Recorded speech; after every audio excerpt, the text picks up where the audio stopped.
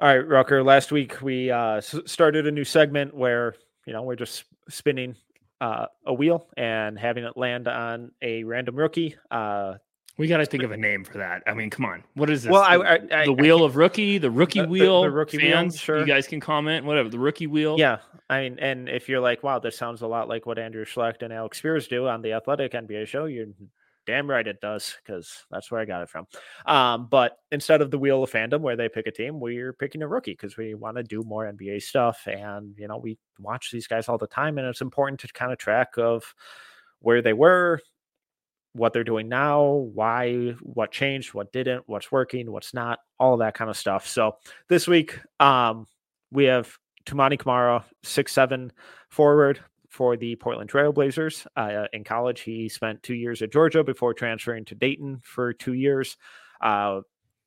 He was number 51 on our final No Ceilings big board. He went 52nd overall to the Phoenix Suns and was part of the trade package that sent DeAndre Ayton to Portland. Initially thought of as just kind of a filler piece, but now looking to be a lot more and really productive, really impactful. Just going to kind of run through just a bevy of numbers here before we kind of get into his game, what we like, all that kind of stuff. So he's currently averaging 25.9 minutes a game, which is the 9th most among rookies, 6.7 points, 16th among rookies, shooting splits of 38, 25, 69, 4.7 rebounds, which is 6th among rookies, and 1.2 assists. His block rate of 1.1 ranks in the 66th percentile. His steal rate of 1.5 ranks in the 66th percentile. His offensive rebounding rate of 7.3 ranks in the 89th percentile. His on-off net rating differential of plus 6.1 is in the 76th percentile. So the Trailblazers net rating is 6.1 points per possession higher, or points per 100 possession higher when he's on the court than when he's off. His on-off offensive rating differential is plus 4, which is in the 72nd percentile. His on-off defensive rating differential is minus 2.1, which is in the 63rd percentile. Sorry, a lot of numbers, but just kind of trying to add some context into what Kamara's succeeded at. So what have been your early season thoughts on Camara, surprises, all that kind of stuff?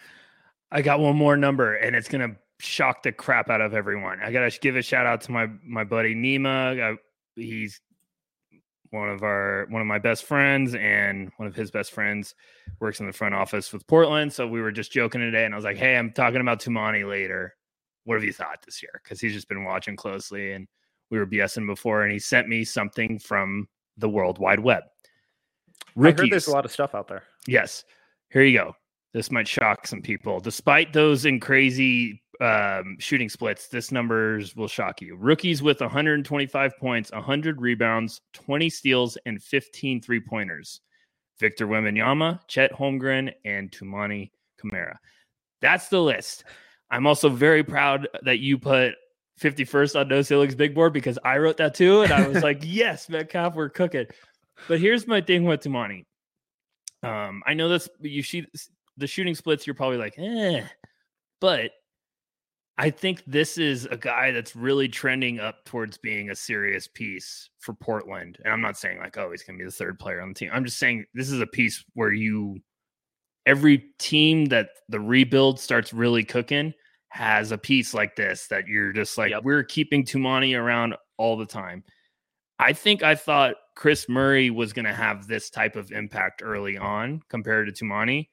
I still think Chris Murray could be a guy next year that all of a sudden really starts to take his stride and find his groove. But now that you have Toumani doing this type of stuff, making an impact all over the place, and you're finding that value from 50th pick, 52nd pick, you said? Yep.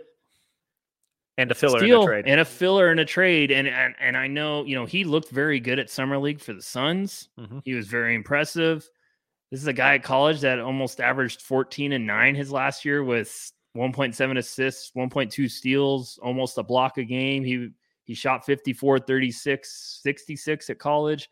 He's just one of those versatile guys that's you could kind of throw out there. He's had some games where he's had 14 rebounds or 13 rebounds. He just kind of an impactful player that you really like to have in your rotation. And I think It's been really cool. It's another guy that's an upperclassman that's having success at the NBA level because teams know what they're going to get out of him. So I'm excited for him. I think that's another great find for Portland, and it's going to be hilarious looking back and being like, oh yeah, when Toumani was the filler, turns out to be a great piece for Portland moving forward. What about you, Mecca?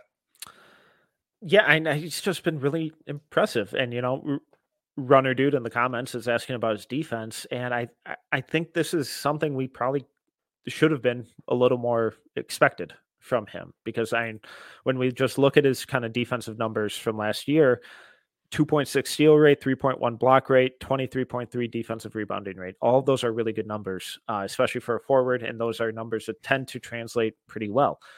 Steal rate currently 66 percentile, block rate currently 66 percentile. It's translating. And so all of the stuff that he's kind of doing right now is what he was doing at Dayton. Obviously he had a little bit more of a more prominent offensive role, but he was never a big time shooter. He shot 36.3% last year at Dayton, but career 30.7%. So the shooting struggles should be expected, especially from a rookie. But I think there's optimism that it can at least get to a point where, if he's left completely wide open, he can knock down one or two a game. The big thing with him is he's doing all the shit that no one else on a bad team wants to do. He's boxing out, he's crashing the boards, his off-ball movement. And what's so impressive with him is how he just cuts in from the wing anytime someone drives or puts a shot up, because he catches his defender sleeping on him all the time, because he knows he's not a shooting threat. His defender knows he's not a shooting threat. So whenever Shaedon Sharpe or Scoot Henderson or Anthony Simons or Jeremy Grant put up a shot, he's sneaking in behind them and crashing the offensive glass. And that's why he's been so effective. The reason his offensive rating differential is so impressive isn't because he's a big time scorer or playmaker. It's because he's constantly generating extra possessions for that offense. And he's that kind of thorn in the side of opposing defenses, because he's not supposed to be making an impact. So he's not at, one of the top names of the scouting report, but yet he keeps doing all these little things. So we see from role players on really good teams who are typically like the 7th or 8th man in the rotation. And on bad teams, they're a little higher. And, we saw guys like Kenrick Williams do this on a whole bunch of bad teams. Jayshawn Tate do this. Herb Jones earlier. I think Herb is a little more offensively skilled, but that same kind of premise of the guy who's willing to do the dirty work, isn't scared of taking on the most difficult defensive assignment. And they just played the Clippers, and he's eagerly switching and picking up James Harden, Kawhi Leonard, Paul George without hesitating for a minute. Anytime he gets ran through a pick and roll, he's taking whoever has the ball. In transition, he's picking them up full court. He's crashing the glass. It's doing all the dirty work that no one else wants to do. And on a bad team, stuff like that really shines through, gets you a lot of minutes, and really improves the overall performance of the team, because no one else is doing that kind of stuff. Dirty work guys will always find a way to stick around, and they will always find a way to be desired in the NBA. And I'm not saying dirty is like, oh, you play dirty. It's just right. You're doing the shit no one wants to do every single night. Like, you're willing to set screens. Love those dudes. And coaches love those. And guess what? GMs love those guys, because they're like, those guys are consistent, and we know what we're going to get from them. But like, and superstars love those dudes, because superstars love they don't have to go do that shit. Yes, because they don't have to do it. Somebody else is doing it. And it's like, oh, he got the offensive rebound and kicked it out, and I got it at 3. Like, but like this could be a new generation of PJ Tucker.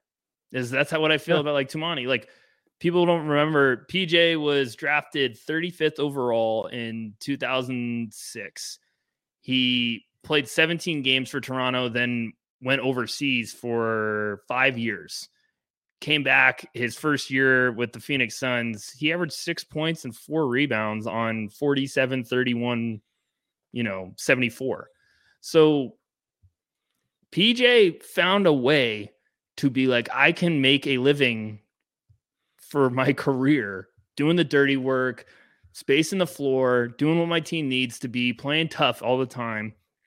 You will always find scouts, GMs, executives, front office guys will love those guys. They will always hunt to find them. And how many times do we always hear fan bases where like, I wish we could get PJ Tucker, like years ago, it was always like, how do you get PJ Tucker on your team? Or how do you get those guys that really kind of perfectly fit with your superstars, where it's just like Metcalf just said, I don't have to do it. They do it. This is great.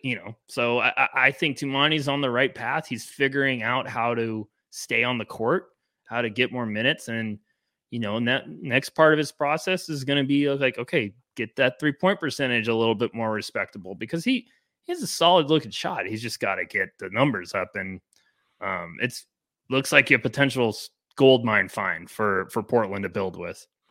All right. Before we wrap this up, let's circle it back to the 2024 draft. And what do guys like Camara, him shining immediately, him making an impact immediately, what does that mean for some of the guys in this class? And who are some of the names that kind of come to mind when you think of guys who do the little things, do the dirty work, or play with that physicality, that versatility, and find a way to impact a game and impact winning without scoring, without that shot? And that was a hell of a transition by you. Good Lord. Oh man. Congrats on the Masters. That was fantastic. Woo. It's all paying off immediately. Look at that. So who are some of the names that kind of pop out?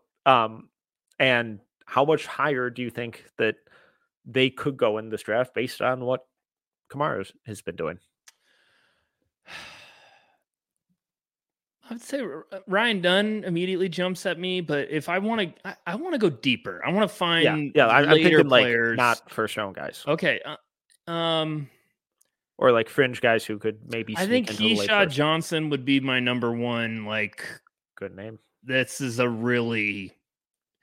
that's why I'm saying I think this draft is going to scare the shit out of some people, and they're going to look at guys like that in the second round and be like, he will work his ass off and will find a way to just be a grinder, and not the highest ceiling, but we might get a glue dirty work guy in the second round.